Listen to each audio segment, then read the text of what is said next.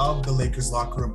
I'm your co-host, Tajon Graham. Alongside me is my guy, the one, the only, Mr. Jason Little. Jason, how you doing today, man? Fantastic. Thank you, Tajon. So today we have a great special guest. I was fortunate enough to meet her probably back in February. She's been a great mentor, has done a lot for the sports community. Please welcome to Lakers Locker Room, Coach Lee Anna Osei. Coach Lee, how you doing today?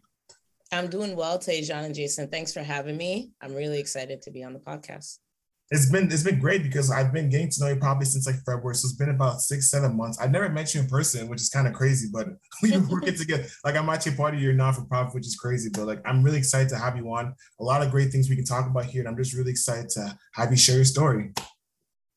Thank you. So let's get right into it. So 2020 was obviously a huge, massive year. We're over halfway through 2021. What's been the biggest thing you learned about yourself over this whole time, with the pandemic and all the stuff that happened with society with George Floyd last year? The biggest thing I learned for myself is that there's strength in leaning on other people.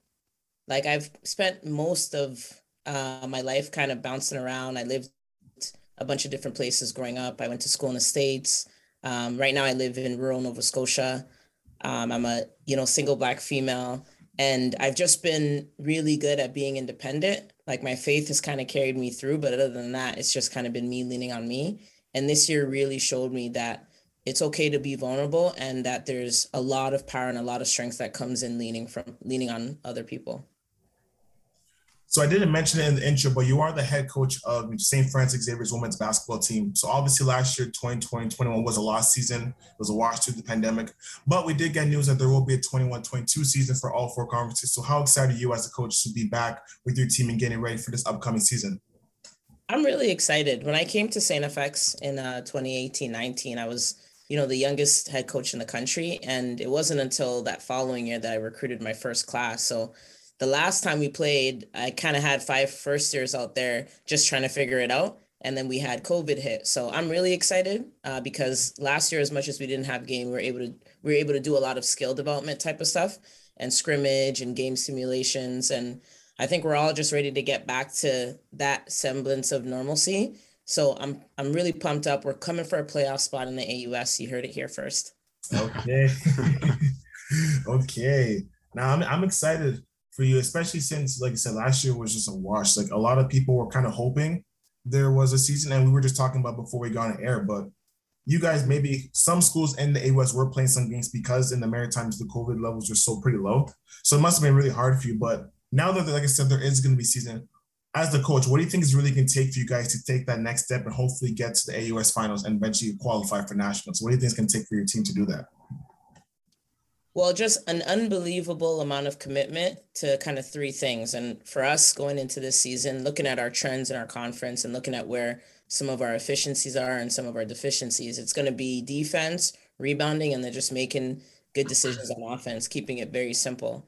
Again, I'm so grateful for last year. I'm a professional skills basketball trainer as well. So just being able to look at our periodization and pretty much just do skill work the whole year was really big because we were able to kind of elate our players' skill level. Because at St. FX, like it's not like we're recruiting Division I prospects, right? So any opportunity that we can get in the gym to get better, that's what we're going to do. And our kids really bought into that. And so now it's about those things that we can control, right? What's our plan on defense? How are we going to execute it? How can we limit second chance opportunities?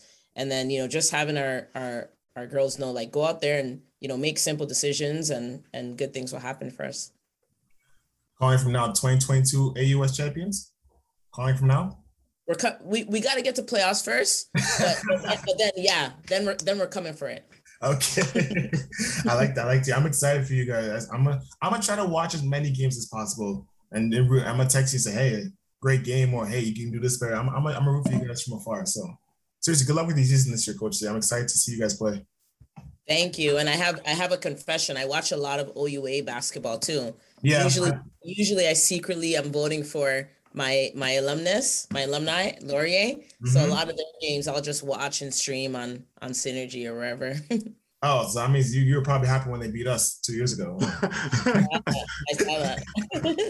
Yo, bro, Jason, we got to sign that game. It's all love. It's all good.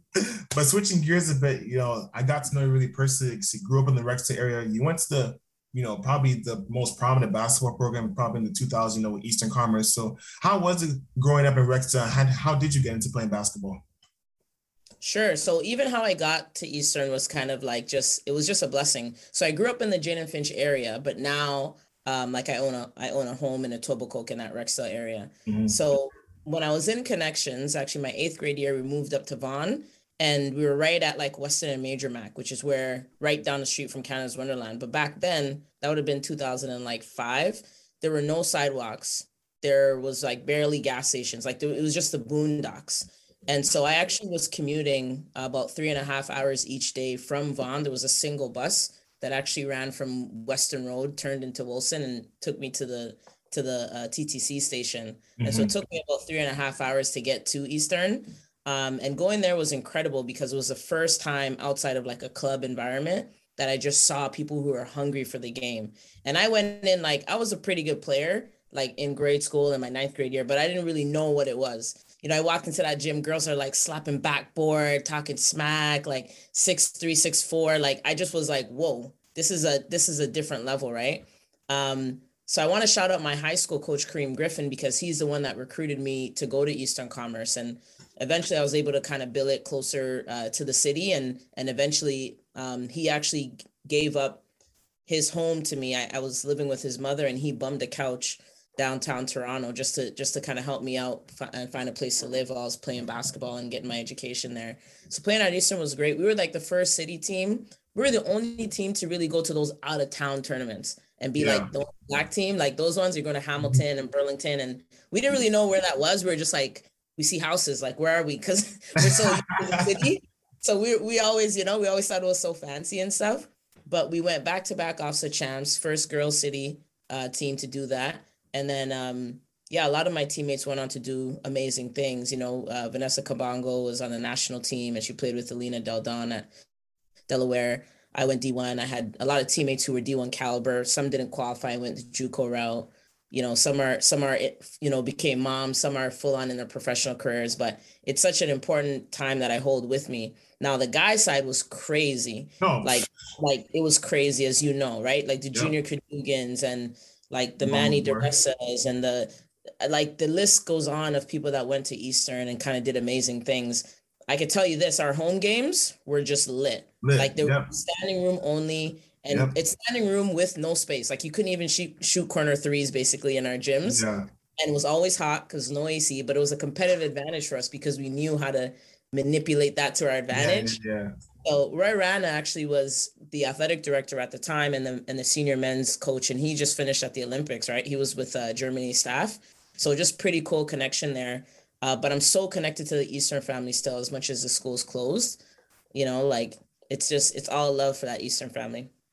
Yeah. Yeah, that's the thing too. It sucks that first of all, if you go in the gym, Jason, the gym is small. Like it's a small gym. And Jamal Is it one of Obama, those ones where the 3-point line gets cut off at the wall? it's small, bro. Yeah. It's a real like real Toronto like high school like gym. Like back in the day when you like Eastern Commerce, then George Herbert, I think it is like Oak, what's it? It's Oakwood, like all those schools, like Oakwood, that's real right. real One Toronto. and a half dribbles past half, Yeah. or one dribble past half, and you're at the 3-point line. Yeah. I don't know how we got away with playing league games there, but it just was like, and it was so lit. Because there was no space at the ground level, we had balconies, Yeah, and so yeah, people are yes. like hanging on the balconies. So even when you came for those road games, we hosted tournaments there. Like nothing could stop us. But it was just so funny because it'd be so packed up on the balcony, and people are just going crazy, hitting the backboard and all that kind of stuff. But the thing No. is, when we played at the U of T's, when we played at the Senecas, like when we played in those city championships, it wasn't different for us, even though it was like legitimately a 90-foot court. You know what I mean? Like, Yeah. so it's just funny. Nah, it's fine. No, Jason, I'm still stuck on this, Jason. She said she got there for 3.5 hours. I thought I had it bad when I was in prep because I used to get to TBA for an hour and a half.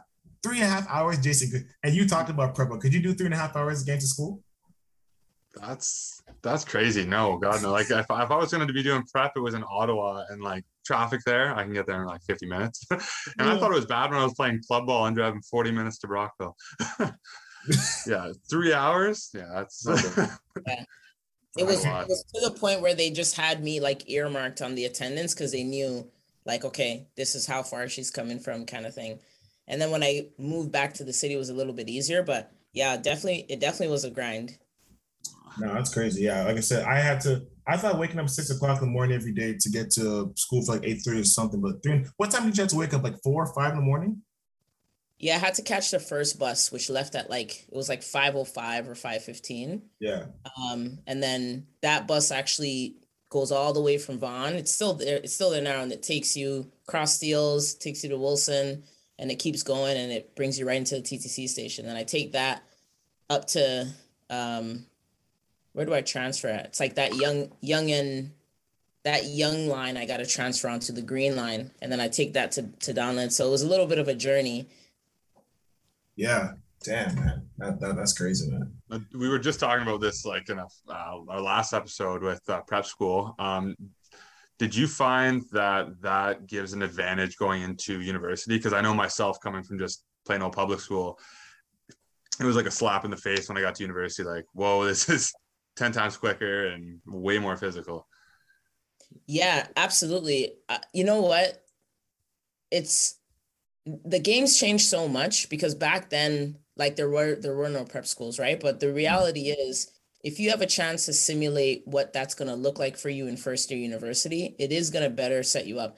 I'm still of the mindset that no matter what you do, you're just never going to be ready for first year. Like, I still have nightmares from first year university conditioning at the University of Miami in the ACC, right? And I'm playing with like McDonald's All-Americans and stuff. Like, there was, as high level as Eastern was, and simulated some of that, like, it was not going to get me ready. But I think in today's day and age, yeah, I think it depends on the level that you're trying to play at and where you're aspiring to be. And I'm all about like over preparation, right? Like, failing to prepare means you're preparing to fail. And so I think your best bet is putting yourself in that situation, so that there's at least some familiarity with either living alone or with other people.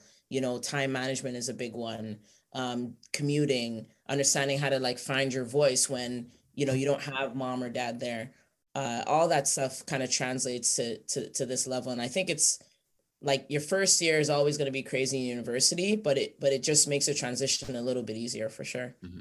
Yeah. You talked to it just now, but eventually, once you finish from Eastern Commerce, you have the opportunity to go to University of Miami. So, what was that time like?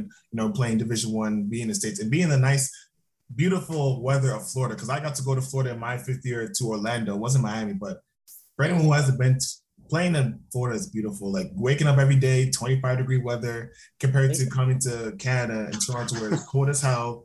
There's snow up to your knees. Like, what was that experience like playing at University of Miami as soon as you finished from Eastern Commerce?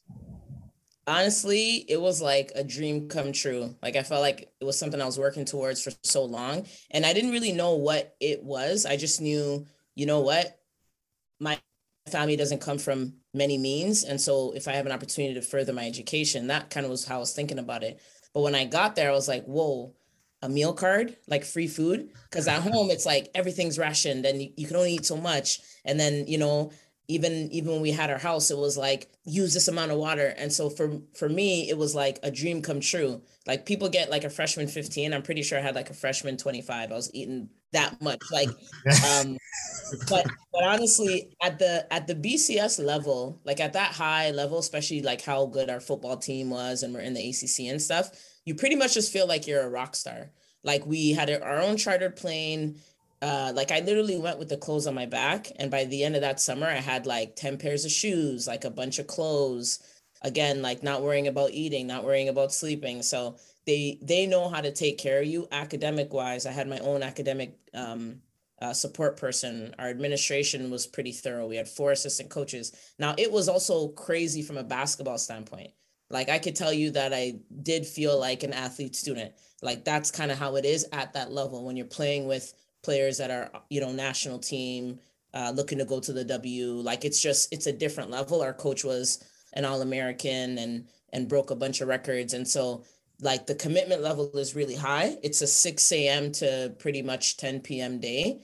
And even 6 a.m., like, my alarm went off just before 5 just to get ready for those workouts, right? So it was a huge commitment, but at the same time, like, it was incredible. If it wasn't for the fact that I just wasn't quite in a great relationship with our head coach, I would have stayed all 4 years. So I actually only stayed for about a year and a half at Miami, and I ended up transferring to a junior college in Texas so that I didn't have to sit out. And I reconnected with my high school teammates from Eastern who were there because they didn't qualify and they had a bunch of D1 looks. And then we did our thing there too, because that was like a top school. But Miami was blessed. And the reason why I chose Miami really was because I was like, no snow, I'm going. No cap. I don't blame you. I had a few options and I was like, are you crazy? Like, you ain't got to ask me twice. Like, there. I'm there. Yeah. Oh, go ahead, Jason. What's that? No, go ahead, Jesse. Go ahead.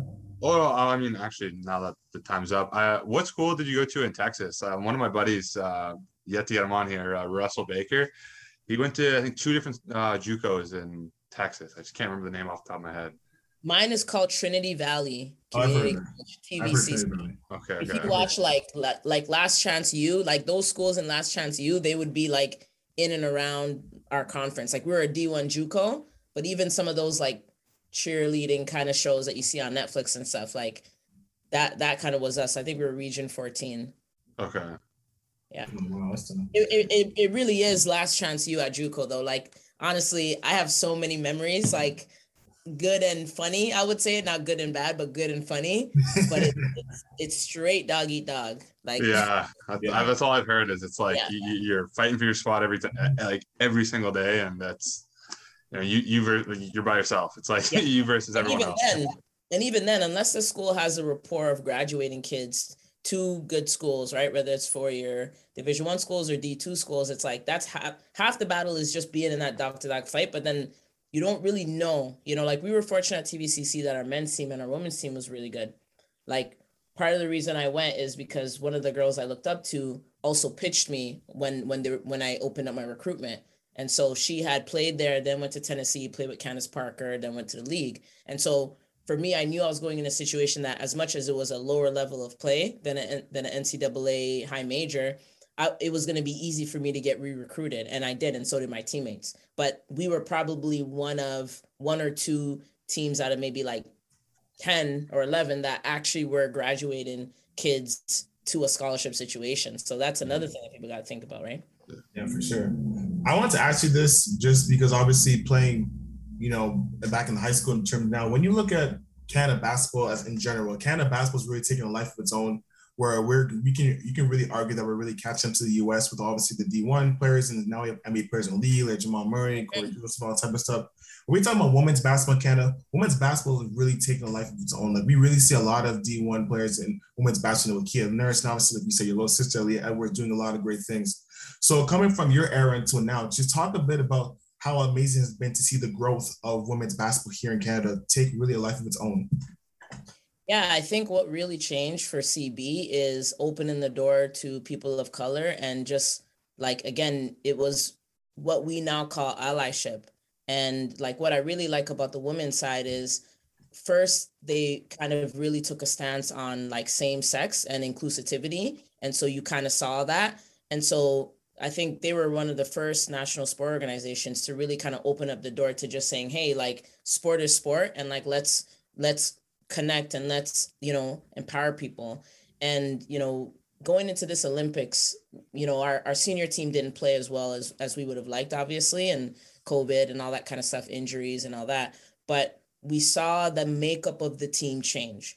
And, I remember even when I first came to St. FX, shortly after, or that year, I remember I saw the first Black female head coach for Canada basketball. And her name was Cheryl Jean-Paul. And she's a mentor of mine now, and she's at Trinity Western. But you've really seen that makeup of the teams change. And I think it's lent itself well to our to developing our style of play. And I think our challenge has been like, we've been so focused on emulating European basketball and not trying to do what the US does. And as a historian, there's like a real history behind there, right? Like us trying to separate from the US and not be like them.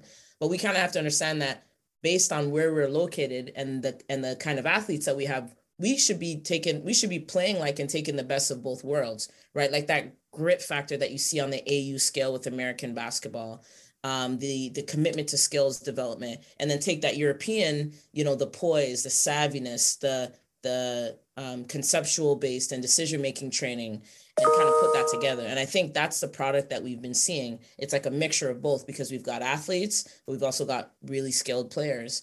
The girl side has grown as well, because when I was coming up, it was just Team Ontario. If you didn't play for Team Ontario, you didn't get one of those 15 spots. Like, that was it. Like, everybody was trying to vie for that spot. I remember I only went to one tryout, and I had Kayla Alexander actually on my team at the tryout. So it was like a week-long camp. They used to call it MDP. And it was just, if you didn't get one of those 15 spots, like, then what did you do, right? And I was fortunate in being really involved on the boys' side that through grassroots, I was able to get a lot of opportunities. I actually played 3 years AU for a Buffalo-based team that had some big-time players on the girls and the guy side. But I was kind of like the exception, right? For everyone else was like, I got to play for Team Ontario kind of thing. And now you've got like the Jewel League of Ontario, which is where Shea Colley and Kia Nurse would have played. We have the OSBA. We have independent prep schools like Royal Crown. So, our U19 Team Canada team just played their second game.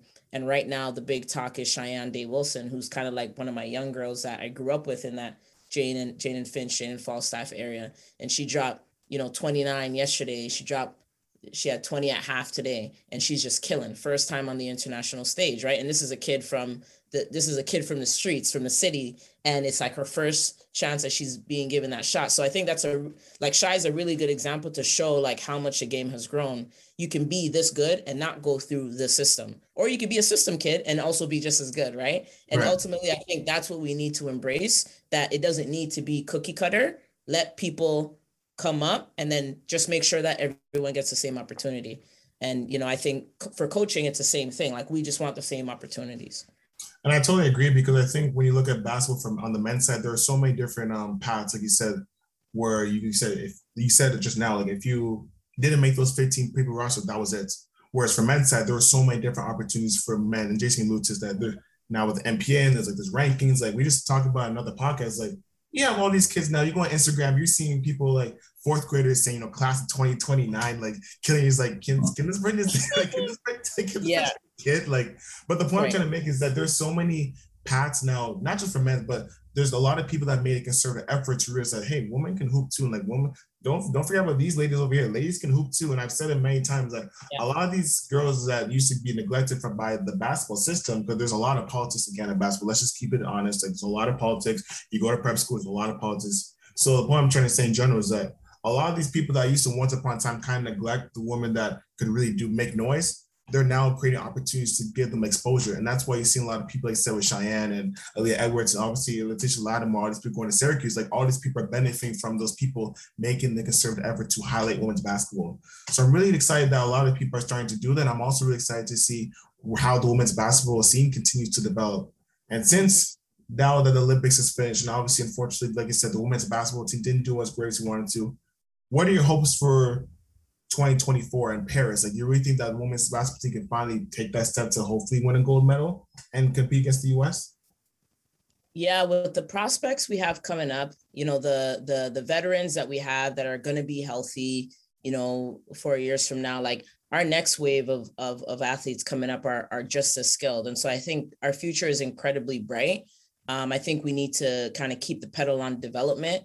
As someone who's done a fair bit of recruitment consulting and talking to a lot of American coaches and national team coaches, here it's like, just based on where you are, you get exposed to different kinds of development. And what I would like to see is from that high school age, can we actually ensure that our kids are getting better, so that when we see them, at 2024, we're like, okay, 3 years from now, if they're here, then they should be that much better. And I think that's just like the part that we're not seeing as consistently. Before, we weren't seeing that at all. We were seeing really good prospects young, but then they just stay the same player. And so, like, for me, I'm super passionate about being in the gym. Anybody who knows me, it's a twice a day, every day for me kind of thing. I work out with some of our men's teams players that are around for the summer, and some pros and national team athletes. So I think as long as the development stays on track, like, we've got the athletes, we've got the kids who are willing to work, we've got phenomenal coaches across the country. And yeah, I just think through our community effort, we're going to continue to do some things. We have players that are good enough to be in the W and will be. You look at someone like Letitia Amihir, who was on that Olympic team as one of the young girls. She's going back to South Carolina. They're easily favorites to win it all. You know what I mean? And so the future is bright. And I'm really excited. I'm here for it. So I hope I get an opportunity to play a part as well. Yeah, me too. I'm excited too. Like what you've been hearing so far? Make sure to follow us on IG at Lakers Locker Room and subscribe to our YouTube channel while you're at it, where you can find clips of all our episodes and video content associated with the podcast. Part 2 of the Lakers Locker Room starts now. I really want to switch gears here. So, Coach, on this podcast, we really try to focus on the main purpose of the Lakers Locker Room is to have thought-provoking conversation on sports and issues that are facing today's society. So, every time we bring someone on, we really like to have them share their story and about personal triumphs and stuff that they went through. Getting to know you, obviously, there was a reason why because you said you used to play University of Miami, and then you eventually end up going back to work for Laurier, and there was reasons why you went back to work for Laurier, obviously due to some personal hardship. So Jason doesn't know the story, and obviously a lot of the people that listen to this podcast right now don't know the story. So if you don't mind just talking a bit about your story of what led you to go from University of Miami to JUCO back to work for Laurier and the personal struggles that you dealt with following that. Sure, absolutely. So I guess I'll just start by saying, like, my mom immigrated to Canada in her late teens. She had a 4th grade education and she didn't speak a lick of English. And she came like literally just to give her kids an opportunity to succeed in life. And so with that, being from a West African household, even when I picked up a basketball when I was younger, just as something to do in the Jane and Finch connections community, it wasn't accepted within the household. And it really caused like a rift that continued to grow and grow and grow. So I was really stubborn. I loved the game. I was always the girl walking around with the guys, and it did keep me out of trouble. But again, it just wasn't something that girls were supposed to do. And so in high school, I actually bounced around for a bit, and partially because of that reason. So I lived in about 6 different places. I was on welfare at one point, and I just wanted to play ball. And for me, it was like keeping my faith, playing ball, and then trying to figure it out. And so I was kind of separated from my family, if you will, even kind of when I left for school.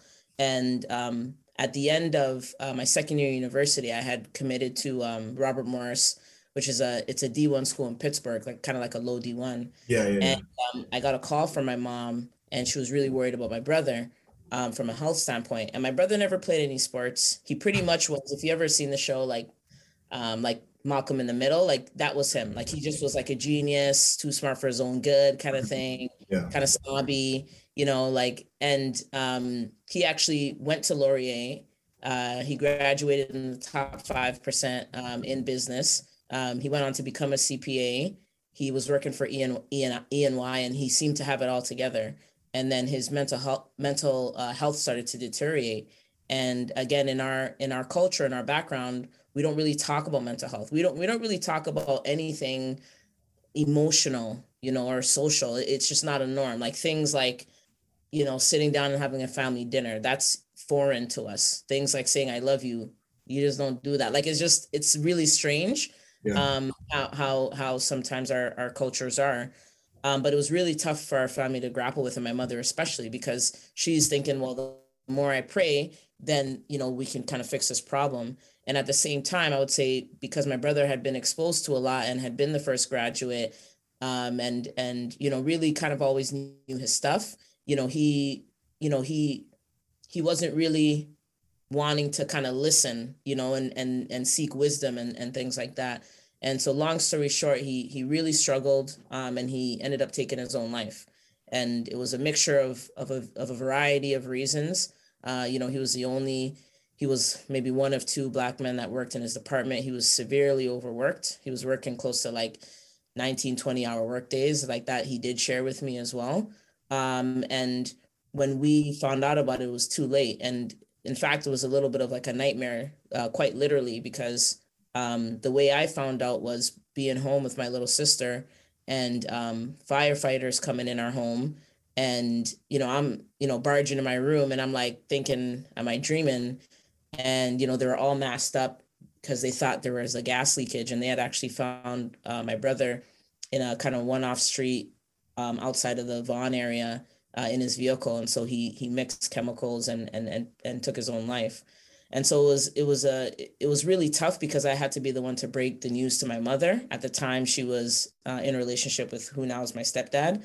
And you know how mothers have that feeling that something's gonna happen, Mm-hmm. and like, that's my mom. Like she always knows, and I remember just convincing her, like, do what you got to do. Like I'll help with our brother and all that kind of stuff. And not even a week after she left, kind of that happened. And so I had my little sister who had like a kind of breakdown, and then I had to break the news to my mom, and it just broke her heart. And when people ask me kind of to this day, like, what's kind of like the thing that you fear? And to me, it's like, I would never like wish on my worst enemy, like for someone to like bury their child. Like that's probably the most heartbreaking thing ever. Right. So that's kind of it for me. My brother's passing really changed things in my family. I would say it brought us together for the first time.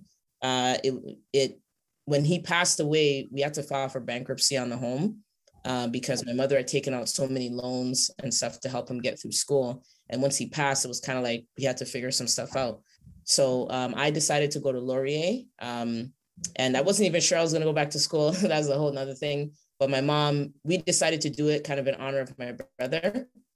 And our department and my team and my teammates were so supportive. My little sister had to live with her father, and my mother had to rent a place as well. So we lost our home, and my mom and some relatives were able to put some money together kind of 2-3 years later and get a bungalow, which is kind of where we're at now, back in the GTA. There was a lot of good things. There's a lot of good things that my brother kind of helped me do as well. When I came back from school that one year, because there was so much going on at home, I actually didn't go back to school right away. One, I had no idea how the Canadian school system worked. I thought it cost like $100,000 a year to go to school. Because in my mind, I was like, D1 or die, right? So I had no idea what that even looked like. And I remember I was working crazy grade ER shifts, like some sketch jobs, like for cash. And so I'd be leaving at like 9 p.m., coming back at 9 a.m. And the agreement I made with my mom was, hey, if I'm doing this 5 days a week, then I want to get in the basketball community. And so I started doing some target athlete, like TIDP basketball programs with Team Ontario. I started writing for North Pro Hoops, like right in the beginning. They used to be called Crown, actually, and then they became NPH. My brother actually gave me my first, $70 to register CanLeads as an organization. So CanLeads is it's an organization that's devoted to empowering females through sport, and specifically basketball. So for the last 11 years or so, we've been doing kind of a lot of stuff in the basketball community. So like there was a lot of really good things that happened that year, but then with my brother passing, it just kind of flipped everything on its head. My brother introduced me to one of his mentors, which was his business professor, and she helped me actually go through the process of like OSAP. I was registering for school in like May. Like it just wasn't even supposed to happen, and then it happened, and I was fortunate enough to be able to go to Laurier. So yeah, that's kind of the story. I've kept my brother kind of with me this whole time. We still kind of honor his name and stuff, and you always think like, what could I have done different? And it was such an emotional year. Like my brother, he struggled with depression and bipolarism, and so like 1 minute he's up, the next he's down, the next we're in a fist fight, the next he's putting hands on my mom, right? So it wasn't like, hey, let's just help him. It was really frustrating. At one point, we had to call law enforcement to remove him from the home. But with everything, I kind of look at how can I, like, what are the things that I can dictate or I can control? Because there's so many things that I can't. And what I'm really proud about is like my family has really come together, like between my sister, my mother, and I, and just kind of sticking together. During that time for you, how, because we talked about this too, and I've seen you on other podcasts talk about, your time in Wilfrid Laurier. How vital was it for those relationships to get you through the hard time? I know you talked about basketball saving lives, but how vital was it for those relationships that you made to get you through those times, with all the stuff you're going through at home? It was vital. So like, firstly, we were homeless. So like, I didn't have many other options. Like as much as I was like, man, I don't know if I want to go to school, there was no other alternative unless I was ready to go to a shelter. My coach at Laurier, who's still there now, Coach Falco, he's a phenomenal human being. He actually helped me find a place off campus. And it actually, I lived with a woman named Mama Sue, and she had just lost her husband.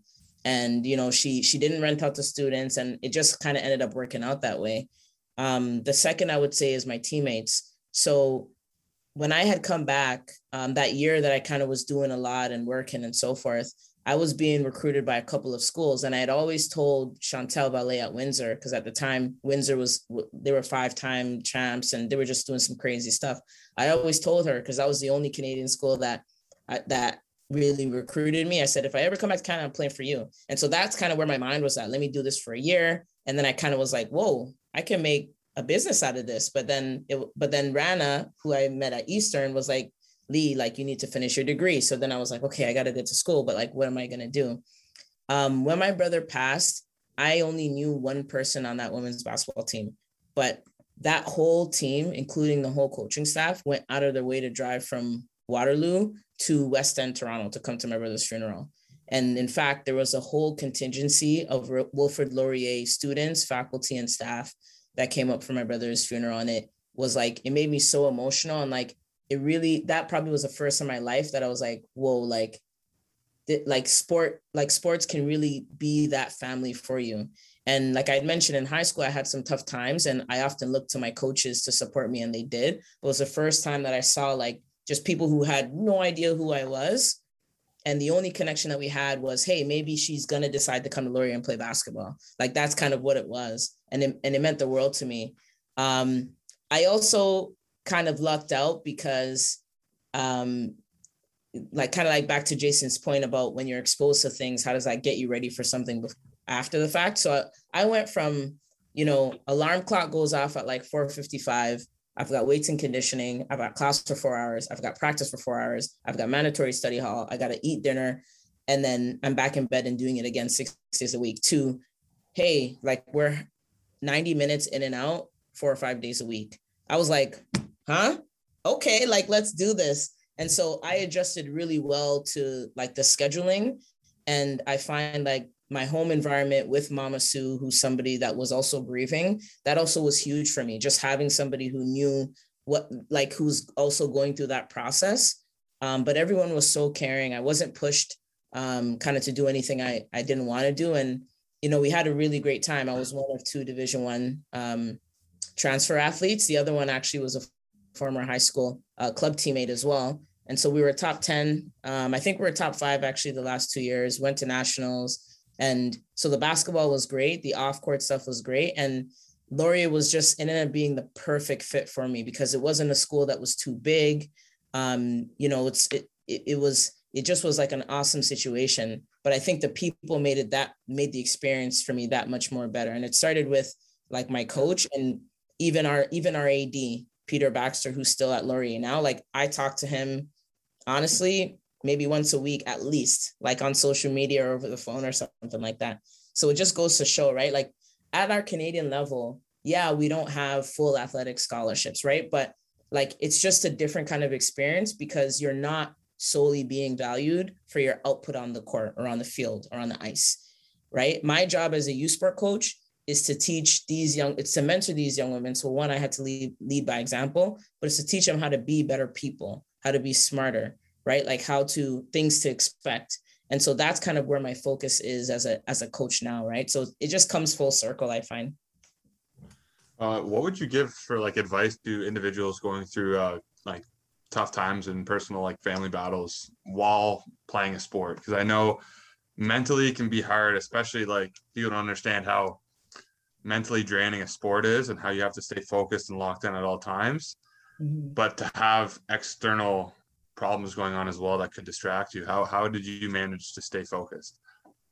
You know what? I think because of the sheer fact that people knew my story, like my teammates and my coaches, it really helped because it took a load off of me from having to take that first step and ask for help and communicate.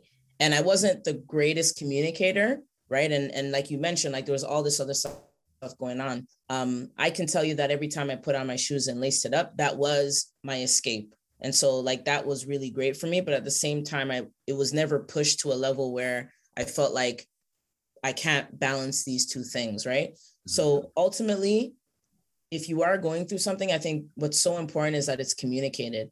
And sometimes we feel like we're going to be a drag or we're bugging our coach or our teammates don't want to hear about it. But we can only, like, we don't know what we don't know, right? And I tell my girls all the time. And so like on August 28th, when my kids come back, like we have standards on our fitness and you need to be here.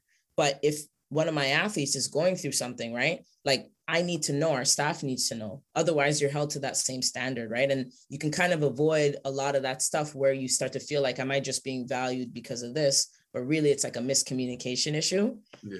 So I think just that asking for help part is a big one. And often you'll be surprised at how far people will go to help if you can kind of take that step towards them. So I really feel like I left out Jason because like it just was already understood. And I probably wasn't even privy to a lot of those conversations that happened, but it nonetheless like helped my experience. And like when I got to that point where I was like hitting the ground running, like it was like sky's the limit. But that, you know, that transition period was so important where I had the support of my teammates and my coaches. Mm-hmm. Coach, I really want to ask this question because obviously at the time of this recording, it's probably gonna be a couple months past, but at the moment, we're obviously seeing a lot. First of all, stay on the topic of mental health.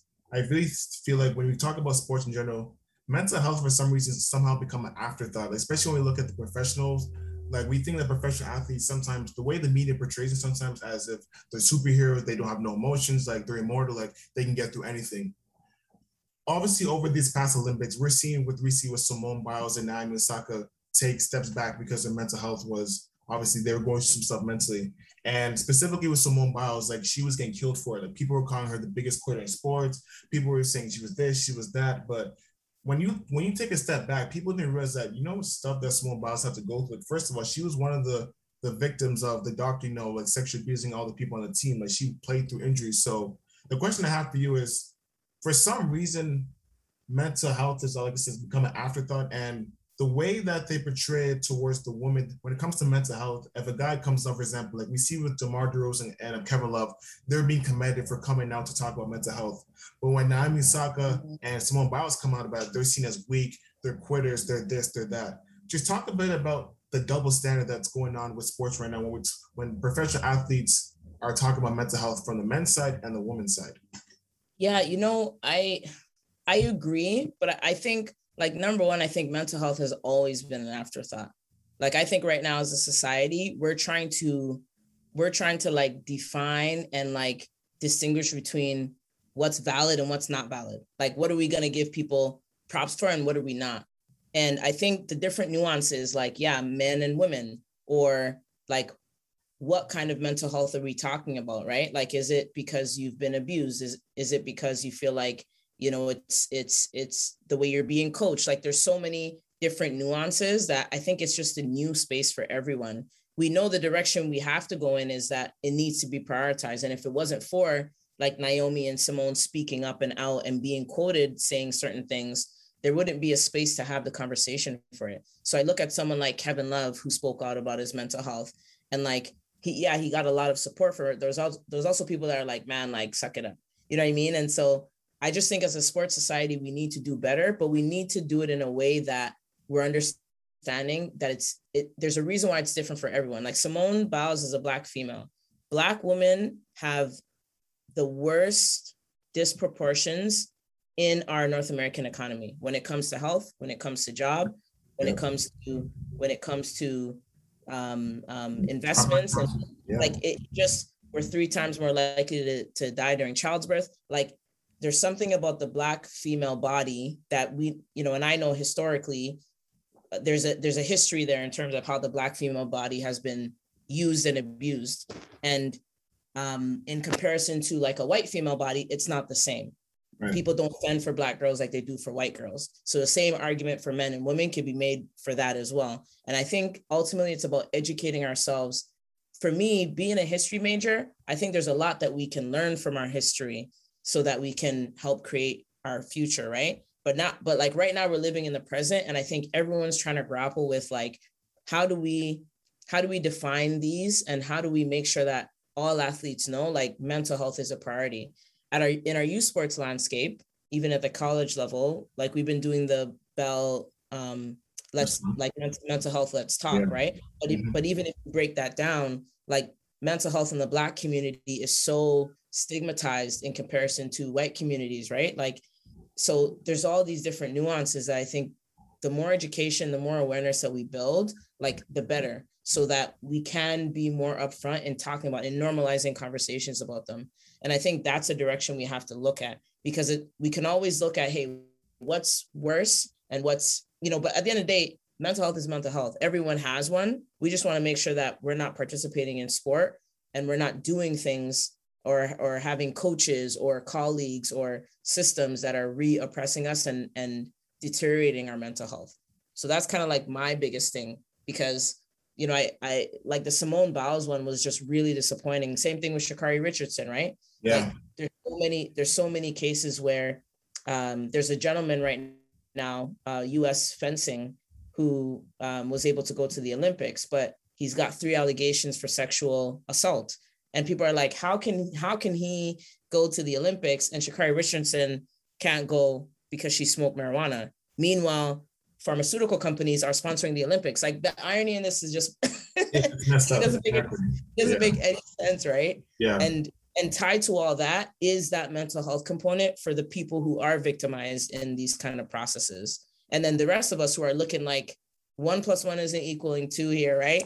Yeah. So yeah, whether it's the Olympic Committee themselves or the CCES, like, I think we need to create like an index for all sports and stop looking at basketball as basketball and hockey is hockey and that's how hockey is, or that's how football is. Right. I think that's where it's really going to be slow. And until we start looking at sport for sport and what it represents, which is really, whether it's an invasion game or it's non-contact, it's the same foundation.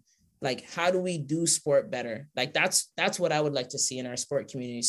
And I think that's the best way that we can avoid kind of, just messing around with people's mental health. Yeah. Before I go into the final thing, like, the most annoying thing is when you see the reporters are talking about it, it's like people who've never played sports, who've never been in the locker room. Like, it's really annoying because you don't know what it's like unless you've actually been like at that level. And that's why I respect a lot of the new people coming out who are talking about stuff, like guys like Charles Barkley, like, Matt Barnes, Steve Jackson with their podcast, because they know what it's like. So every time they talk about it, they're coming from a position where they know what it's like to be in the locker room. So it's not biased, it's not disrespectful, it's based off experience, where a lot of these reporters are just talking garbage. It's like, the most highest level you play was like high school. Like, okay, everyone played high school, like, congratulations. Like, once if you didn't go past the high school level, I just feel like you do not have a license to talk about it, because unless you've been in that person's shoes, you do not know what it's like to go through trials and tribulations, especially in Simone Biles' case, because Simone Biles has to kind of be, it's like the same thing with LeBron. Like, when you look at being a role model, you have to be perfect all the time. Yeah. Like, you don't have no room for error. Like, you have to be perfect. Like, you can't, like, we look at LeBron, for example. Like, LeBron can't, be caught, having an affair. LeBron can't even get caught for having like a parking ticket. Like, the way society and the way social media is, like, you have to be perfect. And a lot of people crumble because social media is telling them they have to be this, they have to be that, and people's mental health takes a fall for that. And it's unfortunate because a lot of people don't take into account that aspect. Like, when you look at Simone Biles, for example, and I was thinking about it to myself, y'all weren't saying this when she was winning y'all gold medals, when she was at the top and she was saying shout out to US, saying she had the US signature. But the moment that she had to take a step back because she was going through this stuff, oh, now it's a problem. Oh, you're this. Oh, you're that. She won. You know what I'm saying? She won in the end. Yeah, she won in the end because, and even with all the foolishness that people were trying to say about her, it was like, she still was like, yeah, the pressure. Like, please, like, it's not pressure. Like, we know what it is. Like, as a Black female, I know what she's saying, and it's not pressure. She's using that politically correct term. It's misogynoir. It's racism. It's the double standard you talked about, right? Like, she has the most medalists. Like, they even predating the Olympics, they weren't even marking her fair on her performances, because they're like, well, we're gonna not mark you because other people can actually do this trick as well, so it wouldn't be fair. But nobody was saying that about Michael Phelps, who has a genetic advantage. So, like, why are we having a conversation now? So all of those things start to pile up and they just become these trends. And then when we talk about mental health, it's not like in that specific episode, like when she gets to Tokyo, she's feeling that. No, this would have been something like, even through COVID, like, you look at the Breonna Taylor situation, like, these are all things that would have been impacting her, right? And so we need to understand that it's not just this one specific thing. And, you know, I like for the Naomis and the Simone Biles, like they're not really speaking their truth, but they're doing enough to say, hey, let's carve out a space for this. Let's use our platform for positive. Let's help little Black girls know that, hey, it's okay to not be okay. You know what I mean? Exactly. And so I'm really proud because I think at the end of the day, she won. And she still turned on and said, you know what? Now I feel like performing. And she did. And she did, right? And it's like, she's like, you know, like it is what it is, right? So I rate it. I rate her so much. 1000%. Like I said, she got a medal out of it. She's like, and what? Yeah. Even when she's down, she still got a medal. But hey, man. Yeah, so the final thing I want to talk to you about, Coach Lee, you've been very philanthropic, and that's how we met. Jason doesn't know a little bit about this, but for those who don't know, you started, obviously, just like Candace, you also started the Black Canadian Coaches Association, otherwise known as BCCA.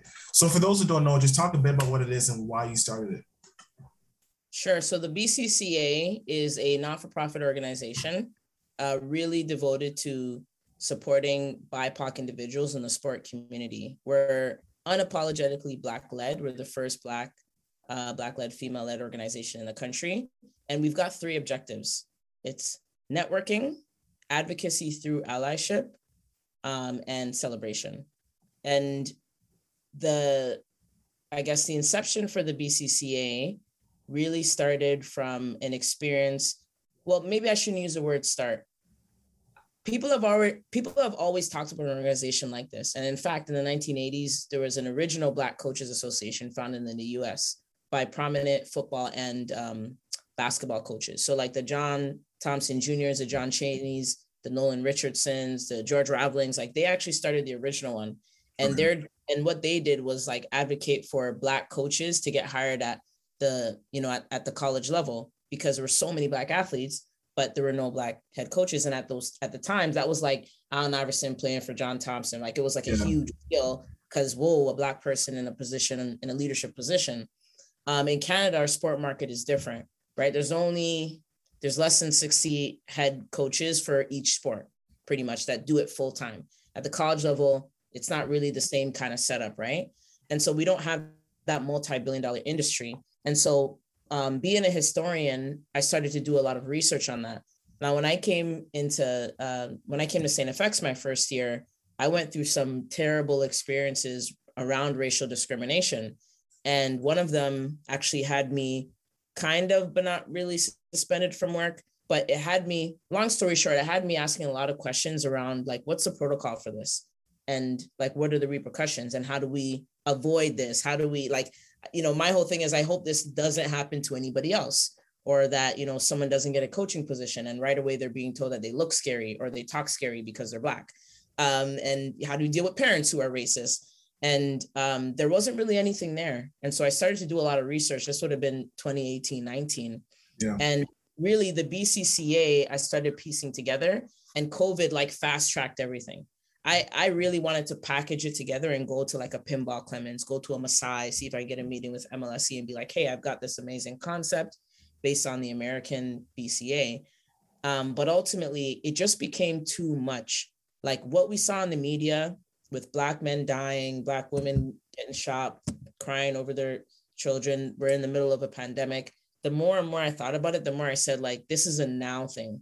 And so as much as we really didn't know what we were doing, we wanted to be intentional about creating that platform. And so we started with celebration to counter those narratives of deviance, of like being killed, of, just things being sensationalized in the media. And we wanted to shed light on the positive social change agents that are coming from our communities, that are Olympians, that are coaches, like many of us. I know for me, I wouldn't be where I'm sitting right now if it wasn't for my coaches. And so that's kind of a big part of our first step. Let's celebrate. And then people were like, oh, shoot, and for me, it was like, this is where we are anyways as a virtual society, right? And so it's kind of incredible we've been able to do that, but we're just over a year old now. We've got some mentorship programs that we run. We've got a Black student athlete mental health fund set up at the Canadian Center for Mental Health and Sport. We're about to launch a national football mentorship. So it'll be our first sport specific one. Our first mentorship was actually a Black female coach mentorship, which is really cool. Yes. And we've been able to do a bunch of advocacy, whether it's calls to action, whether it's helping fundraisers, whether it's connecting people. We've got just over 700 members nationwide, and our membership is open to everyone. So it's like allies, BIPOC identifying individuals, coaches, athletes. And, we've really built a community. Right now we have 10 sport groups. Some are sport specific. We've got a health group. We've got an anti-racism expert group. So we have some race-based projects that have launched as well. So like a lot of the work that we put out ended up seeing itself manifest in the OUA anti-racism project. So like a lot of those outcomes and all the, pretty much the process was started like last summer when we started having those town halls. So it's just been incredible to kind of see the movement growing. It's changed now that the economy is opening up. So like there was a huge emphasis on like creating spaces a year ago, right? So like virtually we were having monthly calls with our sport groups. And now we're at a point where we don't really need the monthly calls, but we're still just as connected. So we've got WhatsApp groups that we connect on informally. We actually are getting ready for our year-end annual general meeting and annual general meeting as well. And I'm really excited for year 2 and some things that we can do. I'll say our biggest challenge right now is definitely resources. I've pretty much bootstrapped the BCCA, and we've been really fortunate to work with some incredible partners like the Coaching Association of Canada. We've done some stuff with Canada Basketball, Football Canada, Coaching Association of Ontario. But now I think the next level for us is to go that like Black North initiative route and, get some dollars in, get some staff in, and really see it materialize. You have any questions, Jason? No, that's amazing. You're doing great things. Like I told you. Yeah, Tejan said lots of great things about you, and like, holy crap, I'm just blown away. Also, I have to ask this live for proof for Jaron, since Jaron also has brought you up as well. How did you guys meet, and where did that all start? Yes. Tejan, do you remember how we met? Yes, I do. So I was working with Jaron because Jaron was doing his senior open letter series. So him and Christian were doing this thing where they were getting athletes who were supposed to be seniors this past season to kind of do the video. So I helped Jaron with the video stuff. And this is around the time when I just started New Base, and I had the idea of ACA. Like I just like how you had the idea for BCCA, I just had like the premise, like the concept. I was seeing all these other groups starting, and I was like, yo, like there's a reason why all these athletes are starting these groups at different campuses. There has to be a reason. So like I just knew like if there's a way to like create something to bring everyone together, like I know we can do some stuff. And then I was telling Jaron that over the phone, because me and Jaron were like calling each other and stuff like that. And he's like, yo, like I know someone that can help you. Her name's Coach Lee. Like she's super dope. Like let me contact her for you. So, okay, cool. He contacted Coach Lee, Jason. I texted her through the DM, and then we met with herself and Shannon and Quentin and Coach Corey from Math on the Friday. And then once Q and Shannon came off the call, that's when I stayed back and told them my idea. And then that's how we just took off from there. And this was like back in February. So that's how me and Coach Lee met. It was through Jaron. So I always thank Jaron for introducing me to Coach Lee, because that's how I met with Coach Lee. That's how I ended up starting ACA. That's how I ended up becoming the BIPOC student liaison for the BCCA. So it's because of this woman that I'm all over the place now. It's because of her. So. And Jaron, I've known Jaron since he was like 6th or 7th grade. One of his longtime coaches, Terrence Phillips, is also like one of my longtime coaches and mentors. And so it's like incredible, because I remember like training him and then like seeing him play. I think he played at Nipissing, right? Yes. Yeah, he played. So it's like just seeing that whole process, and now he's got love the game, and like it's just incredible. I saw him at Christmas the last time I was home. Actually, he was doing some filming stuff. So it's just in the basketball community, like it's just so small, but it's amazing how we're connected. One of the things I really learned this year though is like, holy smokes, like I can't believe there's people who love basketball as much as me in other sports. Like as much as it's a thing, you just don't know it's a thing until you talk to them. Right. So like, I have like on our BCCA group channels, it's like we have like a hockey group, a volleyball group, a basketball group, a soccer group, a multi-sport group, which with like karate and swimming, and like it's just like whoa, and a lot of times when we had those meetings for the first time, people were just like, this is the most Black people in hockey I've ever met in my life. Like we have 25-year coaches who are saying that. Volleyball, same thing. And now all we've done is connect them. So BC, Montreal, Quebec, Nova Scotia, Alberta. And it's like, dang, what were we waiting for? Like that's kind of where I'm at. It's like, what were we waiting for anyways? So in some ways, if it wasn't for the pandemic, these connections wouldn't have happened. Exactly. And now all of a sudden, we have a platform like the BCCA. Now we can promote jobs. Now we could tell stories. We do some Beyond the Sidelines features. We're big on the networking. We do a lot of stuff around like education. So we had a Beyond the Sidelines series that was focused on really giving a platform to student-led groups. So like, and it just is incredible the things that we're able to do by just kind of thinking outside the box, right? Mm-hmm. Yeah. The final question I have for you is just, like I said, it's been amazing getting to know you. Like I said, it's crazy we still haven't met yet. So hopefully next summer we can, because I know this season's about to start up. But I asked this question for one of the videos I did for ACA. So I want to ask you this just because I never actually got your answer. Why is it so important to use the platform of sports to advocate for marginalized communities? In my opinion, because outside of war, it's the only place we can do it. Like Nelson Mandela said it best, sport can change the world, right? And he said that in 1980. So sports has always, like, we're just now, like the WNBA did a really great job during that COVID period in amplifying the injustice done to Breonna Taylor.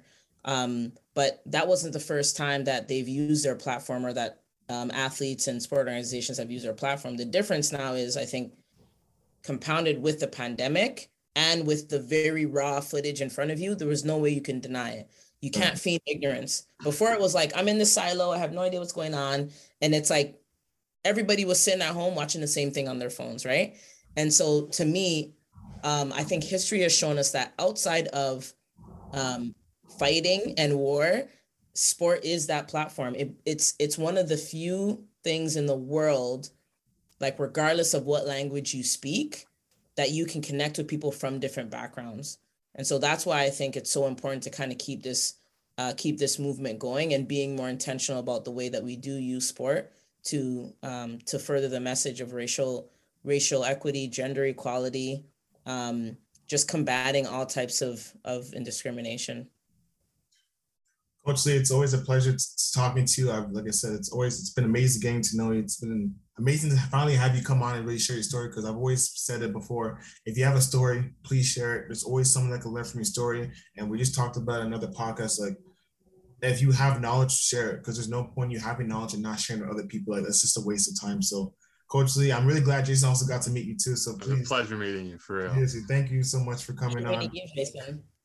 So now we're getting to a quick hitter segments. This is the part of the podcast where we ask our guests a question and to answer as fast as possible. So Jason, I think for this one, you're gonna have to scroll a little bit up because I put it yesterday. Got it. Okay. All right. So I'm just answering the question as fast as I can. Yep. Let's get it. So first question, Coach Lee, who's your favorite musical artist? Lauryn Hill. Artist or song you have on repeat? Tracy Chapman, Fast Car. Ooh. All-time favorite album? Oh my goodness. Has to be the Fugees. Ooh, okay. Favorite athlete? LeBron James. Yes. I show you binge watched. The Walking Dead. Ooh. Great show. Absolutely. If you could spend a day with someone dead or alive, who would it be? Ooh, oh my goodness. This is a hard one. There's just too many people. Serena Williams. Ooh, okay. Yeah. I'm really interested to hear this one. Coach Lee, do you like pineapple on your pizza? Yes, I love pineapple on my pizza. You got to put it on there. Hawaiian. I think it's a Toronto thing, Jason. I'm sorry. I actually think it's a Toronto thing. I think anyone's from Toronto loves pizza. So good. When we started this podcast, I was not expecting so many people to love pineapple on pizza. I told you, bro. I was not expecting this. I told you, bro. But we have yet to hear one person on Dejan's side for this one. Milk before cereal or cereal before milk? Milk before cereal. Yeah. That's first. I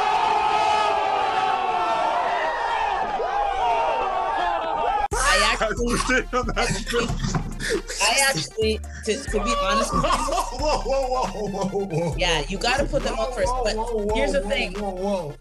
Here's the thing. You are the first person to say milk for cereal. Jason, we finally got Yeah. Crazy. Listen, you put the milk in, you warm it up. Yes. Then you put the cereal in. And then it just tastes proper and you're ready to take a nap after. No way. That's crazy. No way. So many people are that Tejan was the only person we've ever heard does that ever. I'm not crazy. This is crazy. Holy I'm crap. not crazy. No freaking way. Cause no. I have a whole new respect for you now. I have a whole new respect for you now. Yo, this now made the rest of my month.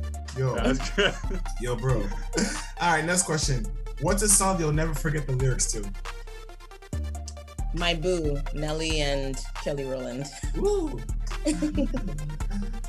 If you were stuck on a deserted island and you could only take 3 things with you, what would you be taking? My basketball, chapstick, and some kind of cleanser. Like I'm super, like I cannot do anything without showering twice in a day. So like for me, it'd probably be some kind of like soap dispenser, like something that would just keep me clean. I'd be happy with that, my chapstick and my basketball. Eating fruits. Okay. What's one skill you wish you were good at? One skill? Yeah. I don't necessarily have a skill. I just wish I was 6'3". I think God humbled me, because if I was 6'3", my head would be way too big. I'd be in the league right now. I'll tell you. I'm 5 foot. I like to say I'm 5'4", but I'm more like 5'2" and a half. Wow. Okay. Yeah. Hey, when I was at Miami, I'm pretty sure I was listed as like 5'6" or something. Yeah, they was boosted. Yeah, boosted. Jeez, I'd be like 6'10" out there. I'd like that. Holy crap. Okay, this one's a kind of weird one. If you're in an alternate universe, it's the same you, but like different timeline of your life. You pick how it is. What would you be doing? I'd be getting NBA guys ready for their games. I'd be that assistant coach on the sideline, going through some film with them, getting some game reps up. I can see myself getting D-book ready. You know what I mean? Yeah. Yeah, that's definitely me. Final question. I'm actually interested to hear this one. If you wrote a song about your life, which famous artist would you want singing it? I feel this should be a gospel song for you. Just knowing it. I feel it should be a gospel song. Yeah, you know what? I love my gospel, but my music taste is all over the place. I feel like it'd be part Green Day, a verse by Kirk Franklin, Chance the Rapper, and then Lauryn Hill singing. Like it'd be like one of those mixes. Like those DJ Khaled songs where he has like 5 people on the track. No DJ Khaled. No, I'm saying you hear Lauryn Hill in the background. Yeah. Oh, I meant like the way like DJ Khaled brings like 4 or 5 people on a song. That's what I meant, like the structure of it. Like that's what I meant. Yeah. Not DJ Khaled, because I can imagine you hear a song by Coach J, all you hear is "We the best music." You're like, yeah, or like the old Kanye. Like I really mess with the old Kanye. Yeah, like Graduation. Yeah, like really huge fan of Kanye. He's got a few tracks right now, but like pre his mother passing, I would say like the old Kanye. Yeah. But that's all the time that we have. So Coach C, man, this was a phenomenal episode. Thank you so much for coming on. Me and Jason really appreciate it. Yes. Thank you guys so much for having me. Yeah, sorry we couldn't do it yesterday again. It's like, I feel like honestly coaching basketball is like 10% of what I do. The other 90% is pretty much being like a mom to all my athletes. Yeah, it's all good. It's all good. And that's a wrap on a historic edition of the LockerRoom. First time we got someone to say milk before cereal. So shout out to my girl, Coach Lee, for joining us. You can find the videos interview on YouTube and listen to the full interview on all podcast streaming platforms. Peace. Thanks, guys.